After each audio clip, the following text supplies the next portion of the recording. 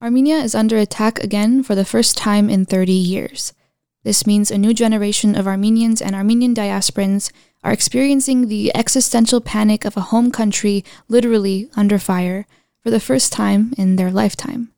Nonetheless, Armenians are used to facing tragedy in various forms, whether it's full-blown genocide, generations of refugees, becoming globally dispersed, or fighting to maintain our identities while simultaneously combating genocide denial. That's why every time you meet an Armenian, they make sure you know they're Armenian, because they fought to the brink to maintain that Armenianness. The intergenerational trauma is in our blood, and with it, inherited resilience. That very resilience was our survival at the face of genocide in 1915. That resilience was our survival in the Artsakh War upon the fall of the Soviet Union in 1991.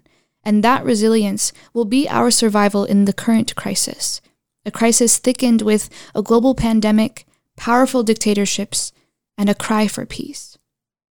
We started this episode back in July, but found ourselves revising multiple times to keep up with our changing circumstances.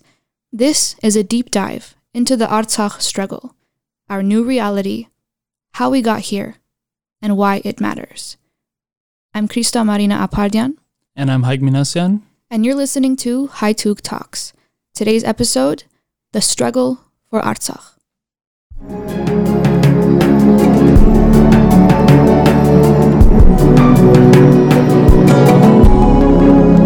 A cousin of Armenians talking in the world. Artsakh has been recorded to be an integral part of the historic Armenian homeland since before Persian, Roman, or Turkish empires made their conquests towards historic Armenia. What's unique about Artsakh's history compared to the rest of Armenia is that up until the 17th century, there were Armenian nobles and princes who still had authority in Artsakh, while the rest of Armenia was completely subjugated. Depending on which empire these lands fell under, Turkic and Kurdish warlords would rule for a short period of time, so a process of eventual Turkification took place in the Caucasus as it did everywhere else a Turkish state existed. This is when the name Karabagh was designated to the land of Artsakh, which in Persian Turkish means Black Garden. We will be diving deeper into the history of Artsakh in an upcoming episode. Upon the forming of the Soviet Union in 1922, Stalin, in an effort to appease Turkey and sway them towards communism, placed Artsakh under the administration of Azerbaijan, a day after it was given to Armenia. Fast forward 75 years. By the time the Soviet Union fell in 1991, age-old ethnic tensions began to resurface as Armenians in Artsakh, the ethnic majority, desired to reunify with Armenia, angering the Azeris who reacted in the massacre and displacement of Armenians throughout Azerbaijan, most notably in Sumgait and Baku. Artsakh declared independence from Azerbaijan, Soviet Socialist Republic, just before the Republic of Azerbaijan declared its own independence, which was followed by a full-fledged war beginning in 1992. Soldiers started to come in. So, for instance, my great-grandma was home, and a soldier kind of like barged right into the house, and he was like obviously Azeri and knew that it was an Armenian family that was living there. And so, it was like him and two other guys. So they beat her, they wrapped her arms up, and then they said like, hey, where are, your jewelry, like really like valuable things, money, so on and so forth.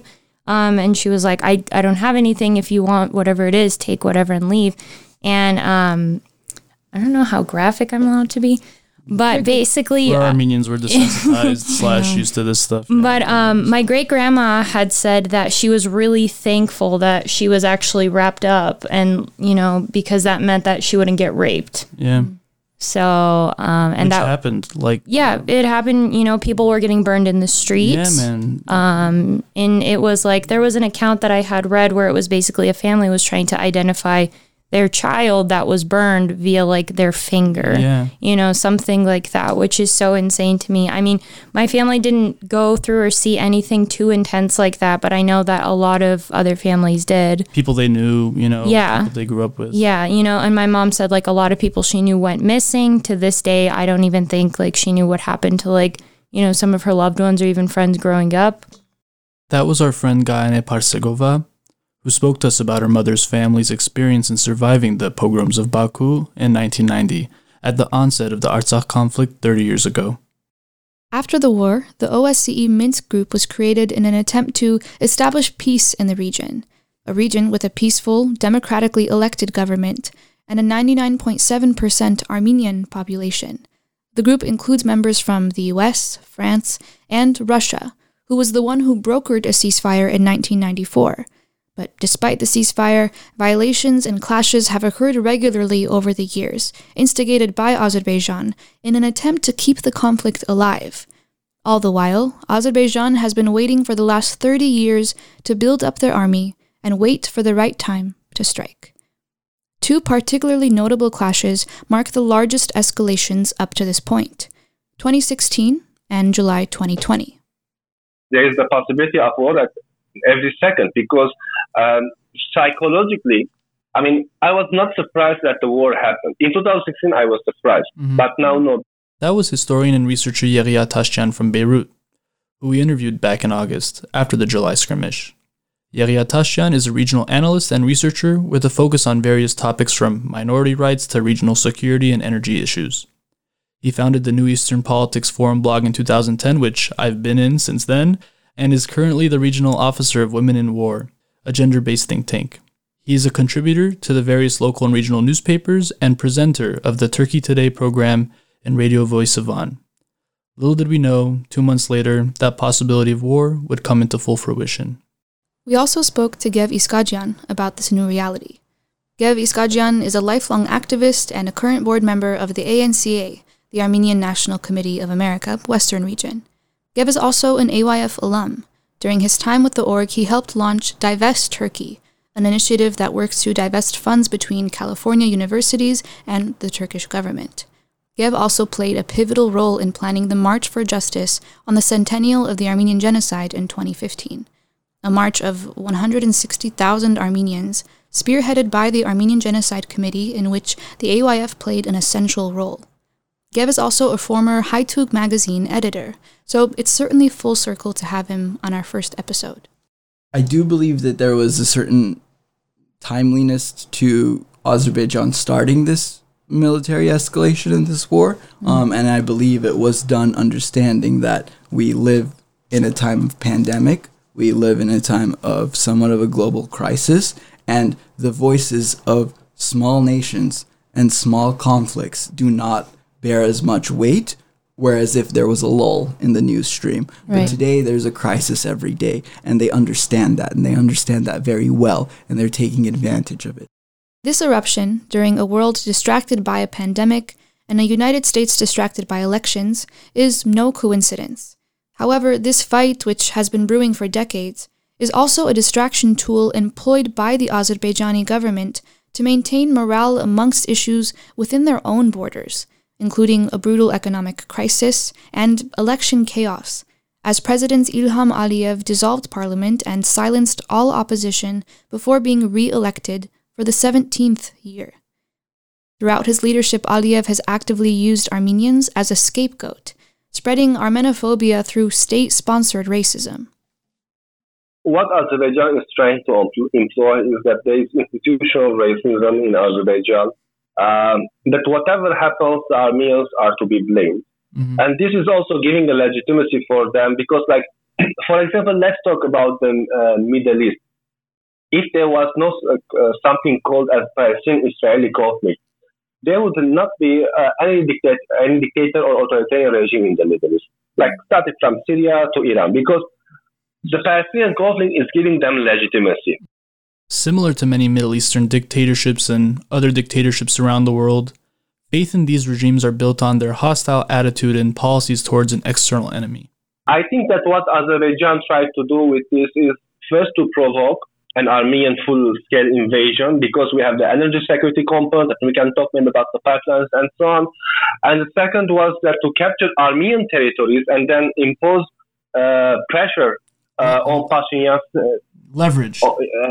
Yes, saying that, okay, you should now come to negotiations, otherwise I will not give you this land. Or we can try to give you this land, and then you will try to compromise and give us some land in Nagorno-Karabakh. The Azerbaijanis that were, after the war in Nagorno-Karabakh, they left the region, they still didn't get Azerbaijan citizenship. They are refugees. And Aliyev is using this card in the international community saying that, I have 1 million refugees. Actually, it's not 1 million because 400,000 were Armenian refugees. I think the only solution can be, unfortunately, a big war like it happened in between 1990 and 1994, and the both sides will change the status quo. It's as though Yeria predicted the situation we are now in. Though the outbreak of a full-on attack by Azerbaijan was a surprise for many Armenians, one aspect of it was not. A lot of this racism against Armenians points back to Turkey, as Turkey's President Erdogan, who has also conveniently been in power for 17 years and actively denies the Armenian genocide, views Azerbaijan as a Turkic brother country, often describing the two as one nation with two states that are collectively working towards something called Pan-Turkism. The ideology one is of neo-Ottoman expansion. It's an imperialistic mindset. It is to have as much power and as much dominance in the region as possible by any means, at the cost of anything, at the cost of life, human life, and specifically Armenian life. Erdogan has recently begun to ramp up his need and his want to increase Turkey's leverage on the international playing field. Everywhere. That is specifically why Turkey has asked themselves, and Azerbaijan for them, have asked to be one of the mediators in this process, along with France, US, and Russia. And it's insane to me to think about that the nation that tried to wipe the Armenian people off the earth is now being asked to have a role in shaping what would be the future of that nation. No imperial power has that ability, but to even have a seat at that table for those discussions, Turkey does not deserve. One, I think as diasporans, we have this unique perspective where we're looking from outside to inside, and I don't think that exists from like the Azerbaijani perspective because they don't have as large of a diaspora to do that. I think that in terms of how the mindsets of some folks in Azerbaijan and the mindsets of some folks in Turkey are that's incredibly detrimental to the existential future of the Armenian nation. Now, I want to be mindful and I want to note that not everybody feels that way or whatever. Of course. But what is important to note is that the leadership, the power structures of those countries, Krista, like you mentioned, are inherently racist. Yeah. That Erdogan is inherently a neo-Ottoman poster child. That Aliyev is also his sideshow, is his puppet to do whatever he wants. And that pan-Turkish neo-Ottoman vision, there's one thing that's gotten in its way for the last 100 years, and it's the Armenian state. And I think that that racism is seen through power structures just as much as it's seen through any individualistic, human interaction. Armenia is the gate against any pan-Turkish claims when it comes to Russia and China. If Armenia loses, the next step will be Russia and China. So both these countries, these major countries, should also see the conflict from this perspective. That is why they should support Armenia. So that is why Armenia cannot compromise. But I do not have any vision or, let's say, how this conflict will be solved. It is very difficult. The pursuit of Pan-Turkism includes the physical and political unification of Turkic nations stretching from Central Asia to Asia Minor. It therefore also directly involves the elimination of the one thing in their way, Armenia. The Republic of Armenia separates Turkey and Azerbaijan in creating this grand connection to Central Asia. Pan-Turkism is the ideological fuel for Turkish imperial ambition.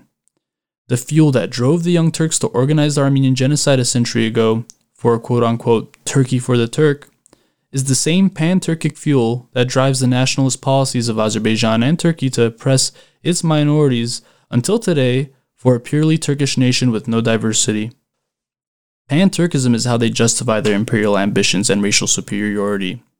Turkologists who are not taken seriously by any credible scholarship for the past century have espoused pseudoscientific theories to justify their racial superiority.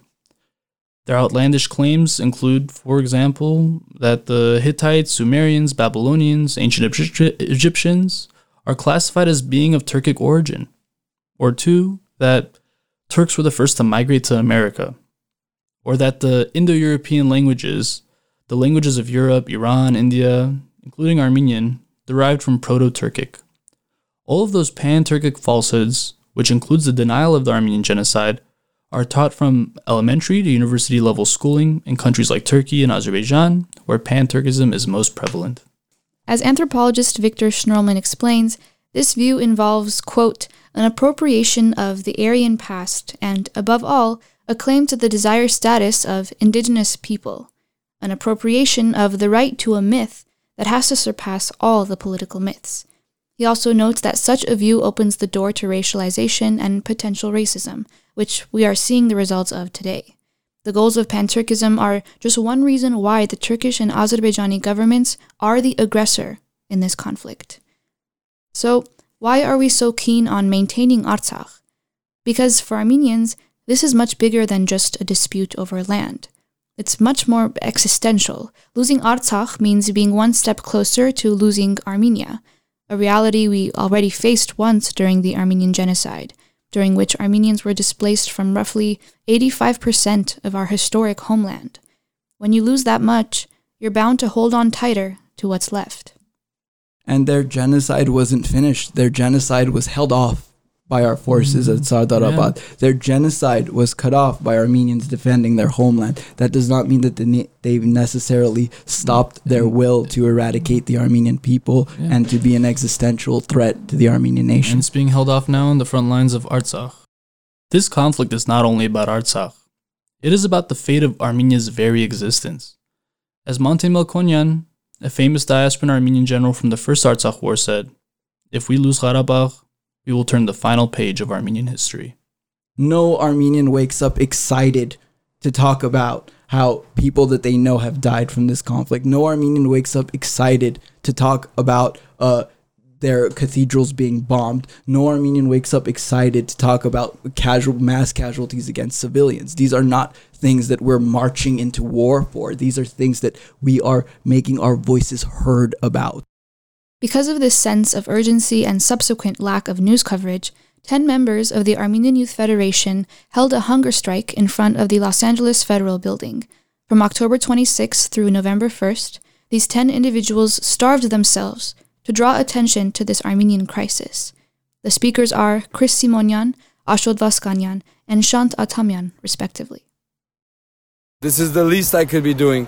With all the soldiers, what they're doing, this is not even anything comparable to what they're doing. And the kids, the 10, 11-year-olds that have to bury their mothers and fathers or be displaced from their homes and live in bomb shelters, not know what they're going to eat the next day, not know if they're going to survive. So me doing a hunger strike is the least I could be doing, and I will definitely be trying to do more until the end. You can't choose what humanitarian right or what you think is right to fight for. If you're a humanitarian, you have to fight for everything that's humanitarian, not just the ones that affect you directly here on your land.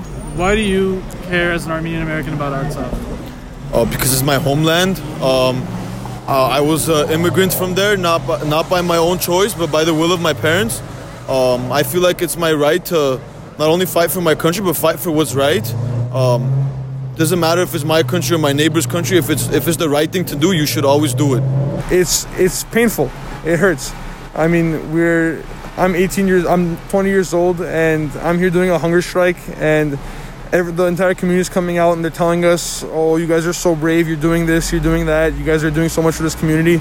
But at the same time, when we get that praise and you give back and you think back to the same kids that are my age and even younger who are literally throwing their lives away and giving their lives to fight for their nation and fight for what's right. And they're the real heroes. If Azerbaijan puts down their weapons, there will be peace. If Armenians don't defend themselves in Artsakh, they will no longer exist. Azerbaijan is playing actually the victim card, saying that, Azerbaijan is our victim. But the problem is that they are the aggressors. It's no surprise that Turkey, who has been gaslighting us for over a century over the truth about the Armenian genocide, is hand-in-hand supporting the Azeri victim narrative.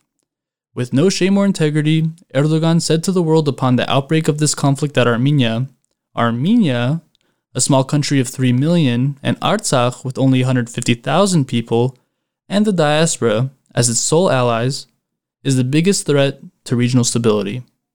Yeah, and I think one should ask Turkey and Azerbaijan why Armenia has such a large diaspora. Because that seems to be their two nations with almost a combined population of 100 million people are complaining about the fact that there happens to be a large diaspora speaking out about their war crimes and their attempts of genocide. And the question is why? Why do they exist? Why are there people in LA? Why are there people in New York? Why are there people in London? Who drove these people out of their lands? I remember that Prime Minister Pashinyan, he brought the idea to prepare the people of both countries peacefully, or there should be a peaceful transition. Yes, this is important, but actually this is concerning because we cannot bring peace in Armenia or prepare the Armenians for peace, but the Azerbaijanis are being prepared for war. It should be a both sides, or it should be a mutual component that the Azerbaijanis also should prepare themselves for peace. The First Artsakh War didn't end in the 90s. It's obvious that Armenia was never in a state of peace, and to pretend it was may have been one of our leadership's major failures in securing our homeland and the security of our people, for peace in Armenia and Artsakh. It just feels like there were so many signs.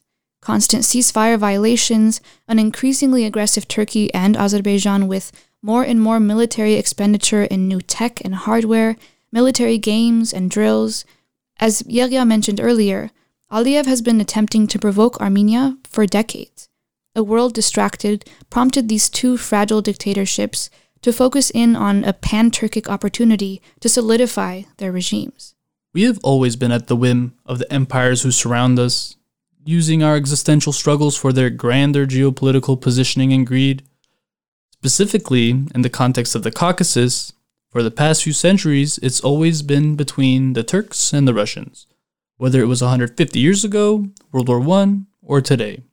What's different, however, what's changed these past 5 or so years relative to the 25 years before it since the First Artsakh War, is none other than the expansionist militarism and unchecked aggression of Turkey's President Erdogan. Actually, the last couple of months, things have been changed, not just in South Caucasus, but also in the whole region, the Middle East also, because these two regions are, I always say they are interconnected when it comes to geopolitics and energy security. So I try to actually draw zones.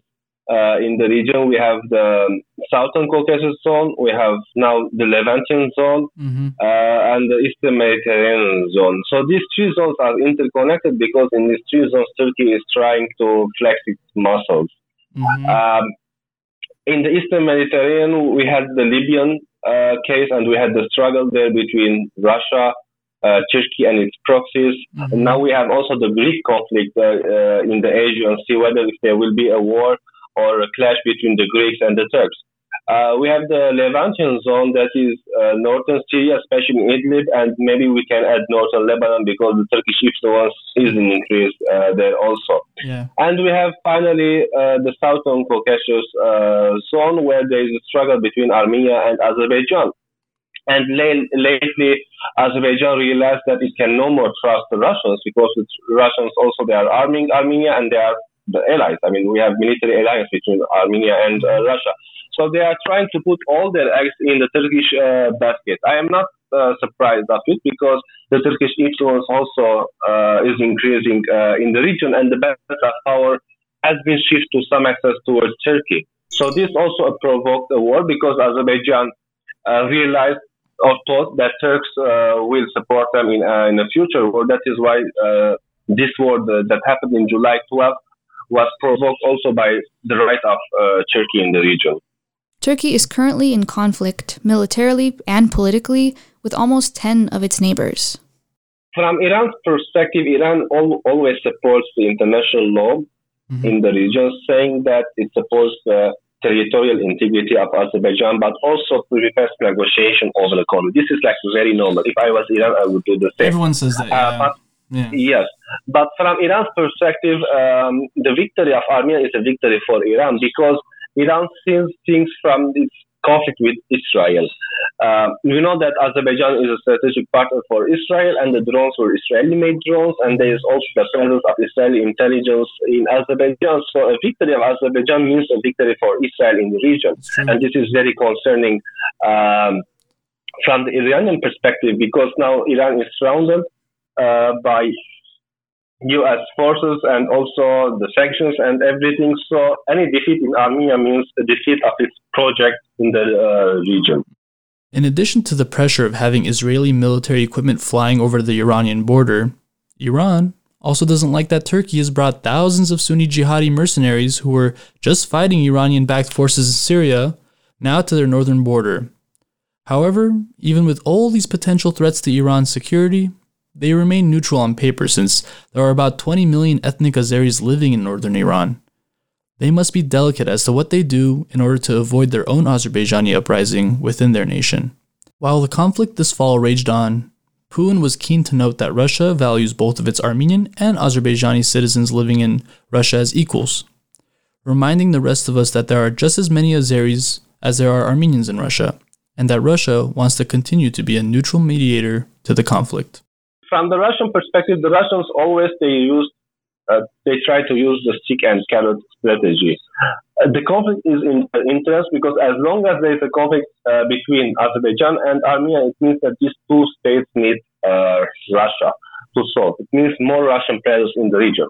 But maybe, let's say Azerbaijan is trying to decrease its dependence from Russia and tries to increase its dependence more from Turkey, and this is concerning. If Azerbaijan buys Turkish drones or Turkish military technology and so on, and this is concerning because it means that Russia is losing its leverage on Azerbaijan.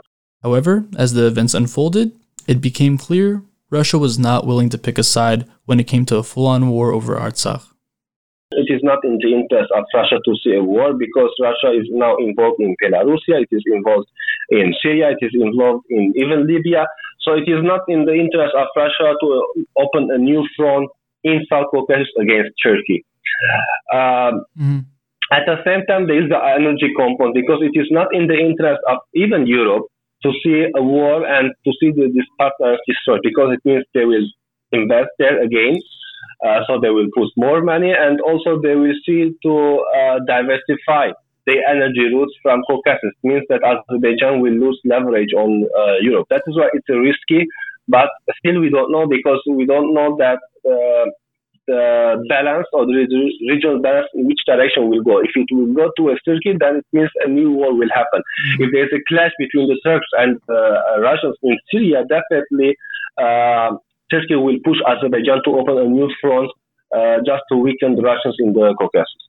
Azerbaijan is a huge oil and natural gas exporter, with pipelines that head west supplying Turkey, Israel, and a number of other key nations that rely on their energy trade with Azerbaijan. There is also the energy security component here. Because these pipelines were very, very close to the conflict area.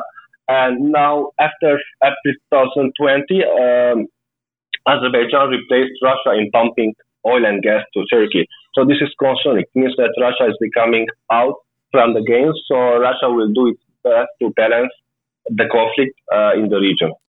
I think in terms of energy trade, Europe is much more reliant on Azerbaijan for its energy than the US, but it is important to note what that energy money buys you. And it buys you the ability to have PR firms. It buys you the ability to pay off, again, reports that you can cite and look up yourself.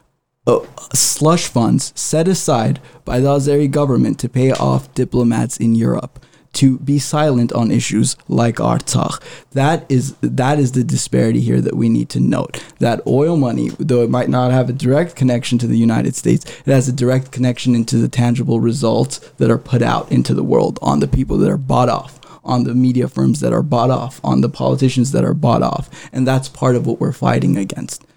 Unfortunately, we've seen the convincing power of oil money, even in the United States. I think it's important to have some historical context so that we can see what their position is and how their position has evolved throughout the course of this conflict.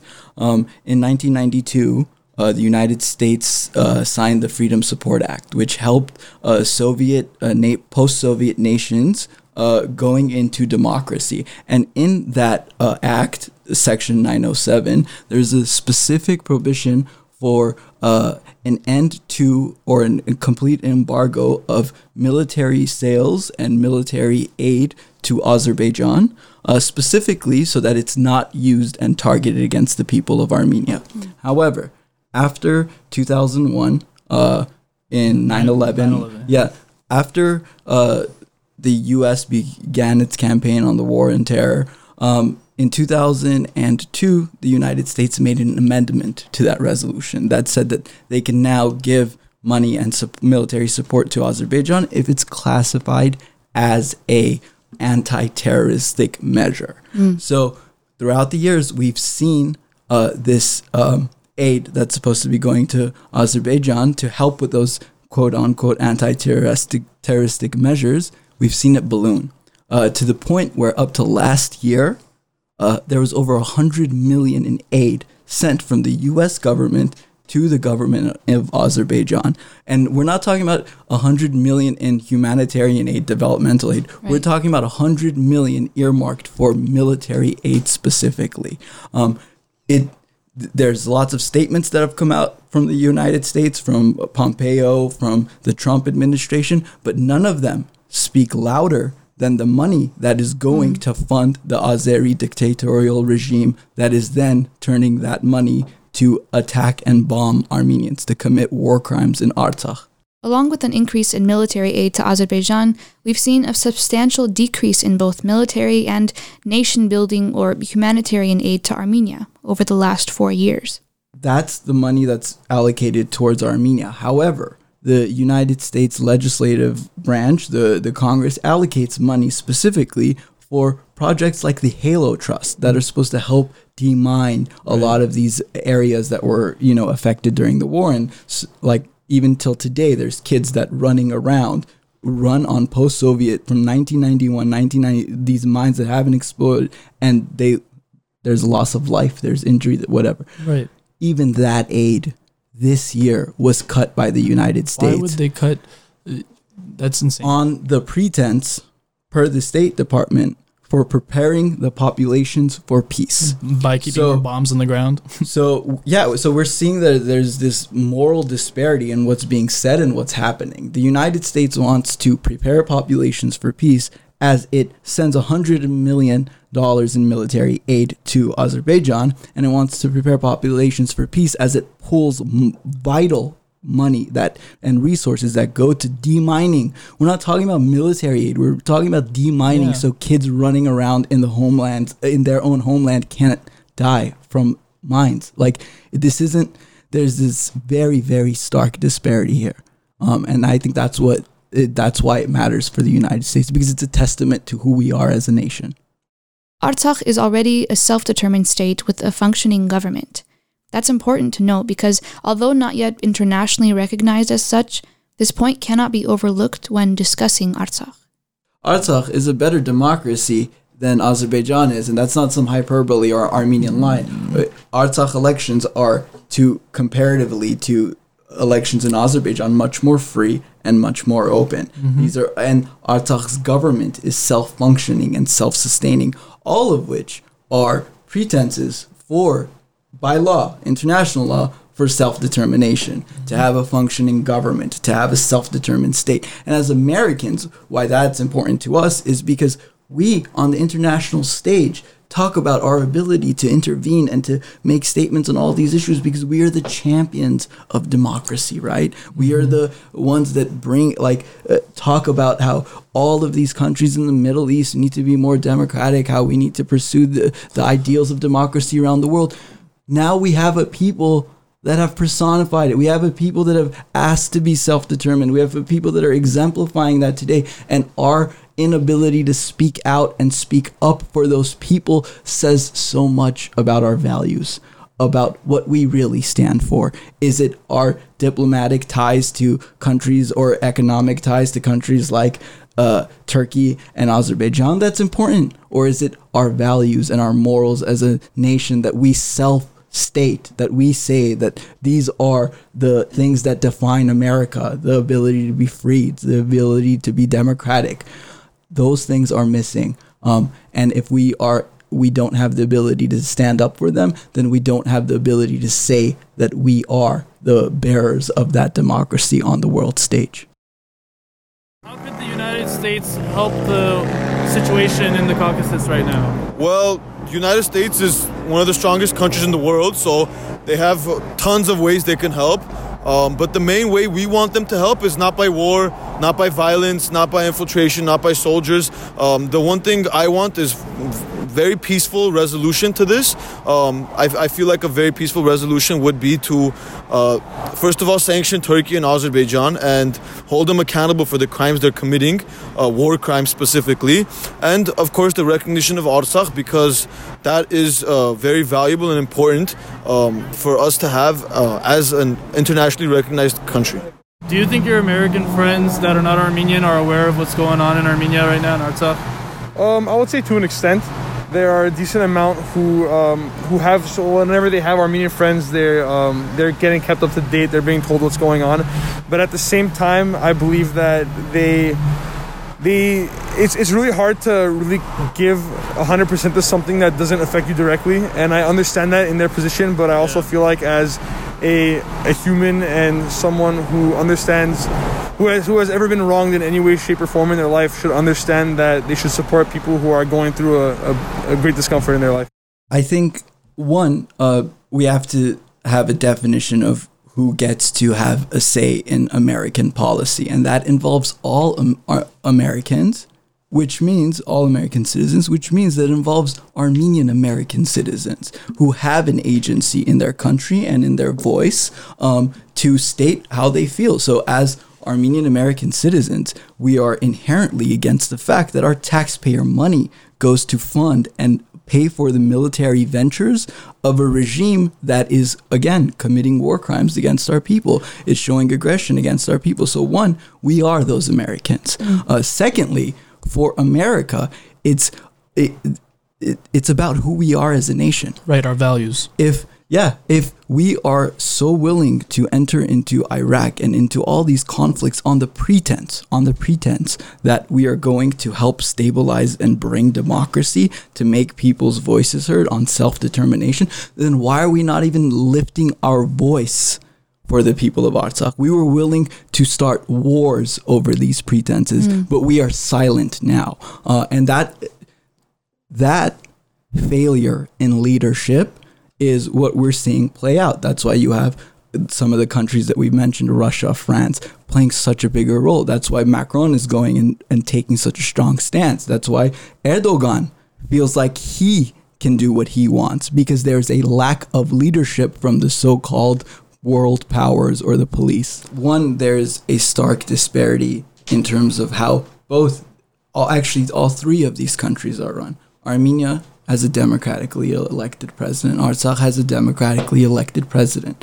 Azerbaijan has a dictator whose father was in charge of the country, whose familial line has held that country for over 30 years.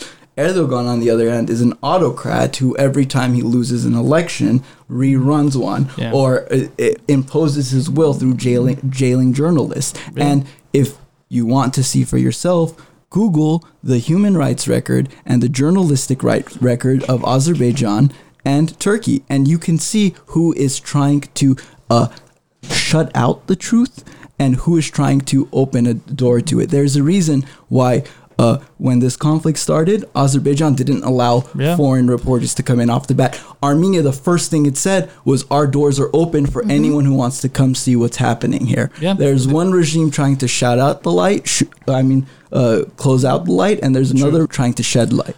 In addition to widespread and deep-rooted propaganda from Aliyev and Erdogan, there's also been a lack of media coverage back in the West.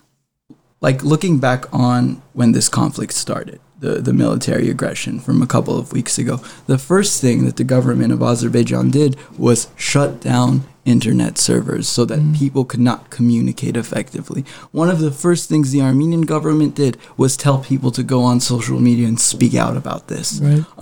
And I don't think anyone's word should be taken over anybody else's. I think the truth should speak above everything, and everybody should have the right and the ability to see that truth in itself. And I think Armenia exemplifies that by saying we are welcoming and allowing journalists in, and Azerbaijan exemplifies the denial of truth, the shutting out of truth by not letting foreign press in, by having like media out, by sharing misinformation, by sharing propaganda. And I think it's an important point that you brought up, that a lot of the voices speaking out on the Armenian end are things that have sprouted out from the ground. They're grassroots efforts. A lot of the voices speaking on the Azeri end are diplomats and paid PR firms that get them airtime. When we have hundreds of thousands of people protesting in the streets and all they can produce is a consul general to give a statement. We as Armenians are so connected to this issue because it's our homeland and we're keeping up with it day to day. It takes time for journalists to get on the ground. It takes time for journalists to tell their stories. It takes time for the narrative to come out. And I'm actually a believer that the narrative is coming out. I think so. And I'm a believer in that the more folks that go to Azerbaijan, and I want journalists to be in Azerbaijan so that they can see how that government runs that country, and that more folks that are in Stepanakert, the same journalists that were bombed out of Stepanakert, their stories are coming out, and they're taking a very strong stance against the war crimes. I mean, if you look at some of the recent pieces, Vice sent a team there. Their team had to evacuate. They had to evacuate because it wasn't even safe for journalists to be within Artsakh. So what does that say about the value of human life? If journalists know that there's no guarantee for their safety and freedom, what does that say if I'm a resident of Artsakh? What does that say if I'm not a military person in Artsakh, right? It's a war crime to target civilians. So if there are journalists leaving in fear of their lives, what does that say about the indiscriminate targeting of human beings by Azerbaijan? And I think all of these things, all these war crimes, all these issues, everything that the Aliyev regime represents, in time, I think the more folks that we get on the ground to see it, the truth will tell itself. We have been seeing understating headlines that feed into false equivalencies. For example, an edited BBC headline read, "Armenia accuses Azerbaijan of targeting cathedral," as if implying it was potentially someone else or Armenians themselves that did it. A New York Times headline read, "When Armenia talked tough, Azerbaijan took action," as if to imply Armenia was the instigator. I think there is this inherent need to, when approaching an issue, and again, we're talking about from a non-Armenian perspective, to get both perspectives in. However, we have to understand that there's a difference between both perspectives and drawing false equivalencies and false parodies. So there is an Azerbaijani perspective, there's an Armenian perspective. Of course. But there's one nation aggressively, indiscriminately bombing civilians. There's one nation that started this. There's one nation bringing in jihadists. There's one nation collaborating with Turkey. There's one nation that has 10 million in population with a partner that has another 90 million in population. And there's one nation with 3 million population. So it's about seeing the facts and the truth. It's not about perspective. It's about analyzing and contextualizing this entire conflict. There's also one nation rampaging the internet with bots in an attempt to occupy the narrative and scare people and even celebrities away from speaking up about that truth, while Armenians remain trying to amplify the reality. I don't see any Armenian Twitter campaigns going after like Azerbaijanis and folks like that. I personally myself have never commented on like, an Azerbaijani person posting something. It is this like reactive process that we see where, and much of it, and you can kind of cite the recent Facebook article that came out citing the over 10,000 accounts linked to bots, linked troll farms, whatever they're called. That all of which were run by and had some influenced by the government. Yeah. All of those were shut down. So to say that there aren't Azerbaijani voices on Twitter or it's only Armenians, that's not factually correct. However, there is a disinformation campaign. There are vast amounts of bots. There are vast amounts of paid. The same way they bring in mercenaries is the same way that they get their voice heard. These are paid voices, whether they're bots or people, to speak out for this. Now, that doesn't mean that there aren't real Azeris that are concerned about this or have their own stance. I'm saying that it's disproportionate. With genocide-level fears provoking panic in Armenians around the world, it's hard to wonder how we can help. But the Armenian community has been doing an inspiring amount of work to raise awareness and money for Armenia. The hostilities were brought to a halt on November 10th, as Russia and Turkey imposed their imperialistic will upon the Artsakhi. As Azerbaijan, with all its military might and allied support, were pushing deeper into the mountains and towards Shushi, the symbolic capital of Artsakh, the Armenian leadership sought to end the increasingly dire struggle for Artsakh in order to preserve the Armenian presence there. Russia would not fight with Armenia for Artsakh, while Turkey was fully behind the Azerbaijani attack. And so it seems the Artsakh struggle has been set back. The Armenian population and their cultural heritage are at more risk than ever before, as control over the republic is currently changing. We will expand on the developing situation in a future episode, as time will tell what the fate of Artsakh will end up becoming. In the meantime, what can we do? Well, just as we've done in the last few months. Stay tuned in. Keep bringing awareness to the issues. Join and support your local organizations, some of which have incredibly impactful homeland initiatives, like AYF's With Our Soldiers, which focuses on providing aid and monetary support to veterans and their families, and is currently committed to helping cover the medical costs of injured veterans, as well as providing relief to the inhabitants of the border regions of Artsakh and Armenia impacted by Azerbaijan's unprovoked military aggression. I know at times as diasporans, folks feel helpless. Folks feel like they're watching something that they can't have an effect on from thousands of miles away, but I promise you that you have agency as a diasporan wherever you're living, especially in the United States. You have agency, you have voice, you have the ability to affect policy. Now, that doesn't come overnight, that doesn't come in a week, but that does come through the building of critical mass. And that's what we need to do as Armenians. There are organizations that work on these things 24/7. Go to the ANCA website, sign up to be a rapid responder, put your emails in there so that once there are policy changes that are being called upon, once there are movements that we want to make on a legislative level, that your voice is part of that wider movement, that your voice is being heard. And on top of that, don't stop speaking out.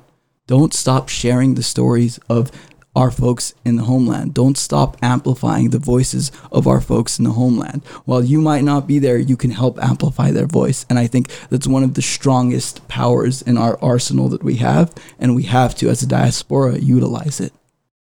The struggle for Artsakh has changed over the past few months. A hard-fought struggle to exist, or Goyamard in Armenian, against an oil-rich dictatorship supplied and supported by NATO's second-largest military, Turkey, has placed the future of Artsakh's independence at risk of existing. However, the fight for Artsakh's justice has entered a new phase. Their fight for self-determination will never end as long as the Armenian in Artsakh demands justice, equality, and the right to live with dignity on their homeland. Never stop bringing awareness. Never stop demanding justice, doing everything you can to develop and improve the lives of the people in Artsakh who the world has forsaken. If we don't talk about it, if we don't work for it, no one else will. We continue to rely on ourselves with an awakened sense of purpose and action. The diaspora is the only ally Armenia and Artsakh can depend on. We look forward to continuing our conversations on Artsakh to raise awareness and to learn as much as we can as the bearers of our nation's memory through the coming centuries. In the diaspora, lyrics like Mamjan Chodkhres, Shad Chmadadzes are a reflection of the past, especially before the recent shift in our borders. But in Artsakh, these words are a reflection of a very real present, now more real than ever before. Yes, our borders have been redrawn. Yes, it hurts in ways words cannot describe. Our people know pain all too well. We come from a beautiful yet tragic history, but against all odds, we survived a genocide. Against all odds, we are still here. Against all odds, we will not give up, and despite all odds, we are not going anywhere. Artsakh is as much a part of Hayastan as Yerevan, as Sasun, as Ararat. Being pushed out of our lands in 1915 made us all citizens of the world, bound not by borders, but by blood. And there is no better example of that power than witnessing the heart of Artsakh. Thank you so much for listening to the first episode of Haituk Talks, the official podcast of the AYF. I'm Krista Marina Apardian. And I'm Haig Minasyan. And we're just a couple of Armenians talking in the world. A couple of Armenians talking in the world. Go ahead. Try to destroy them.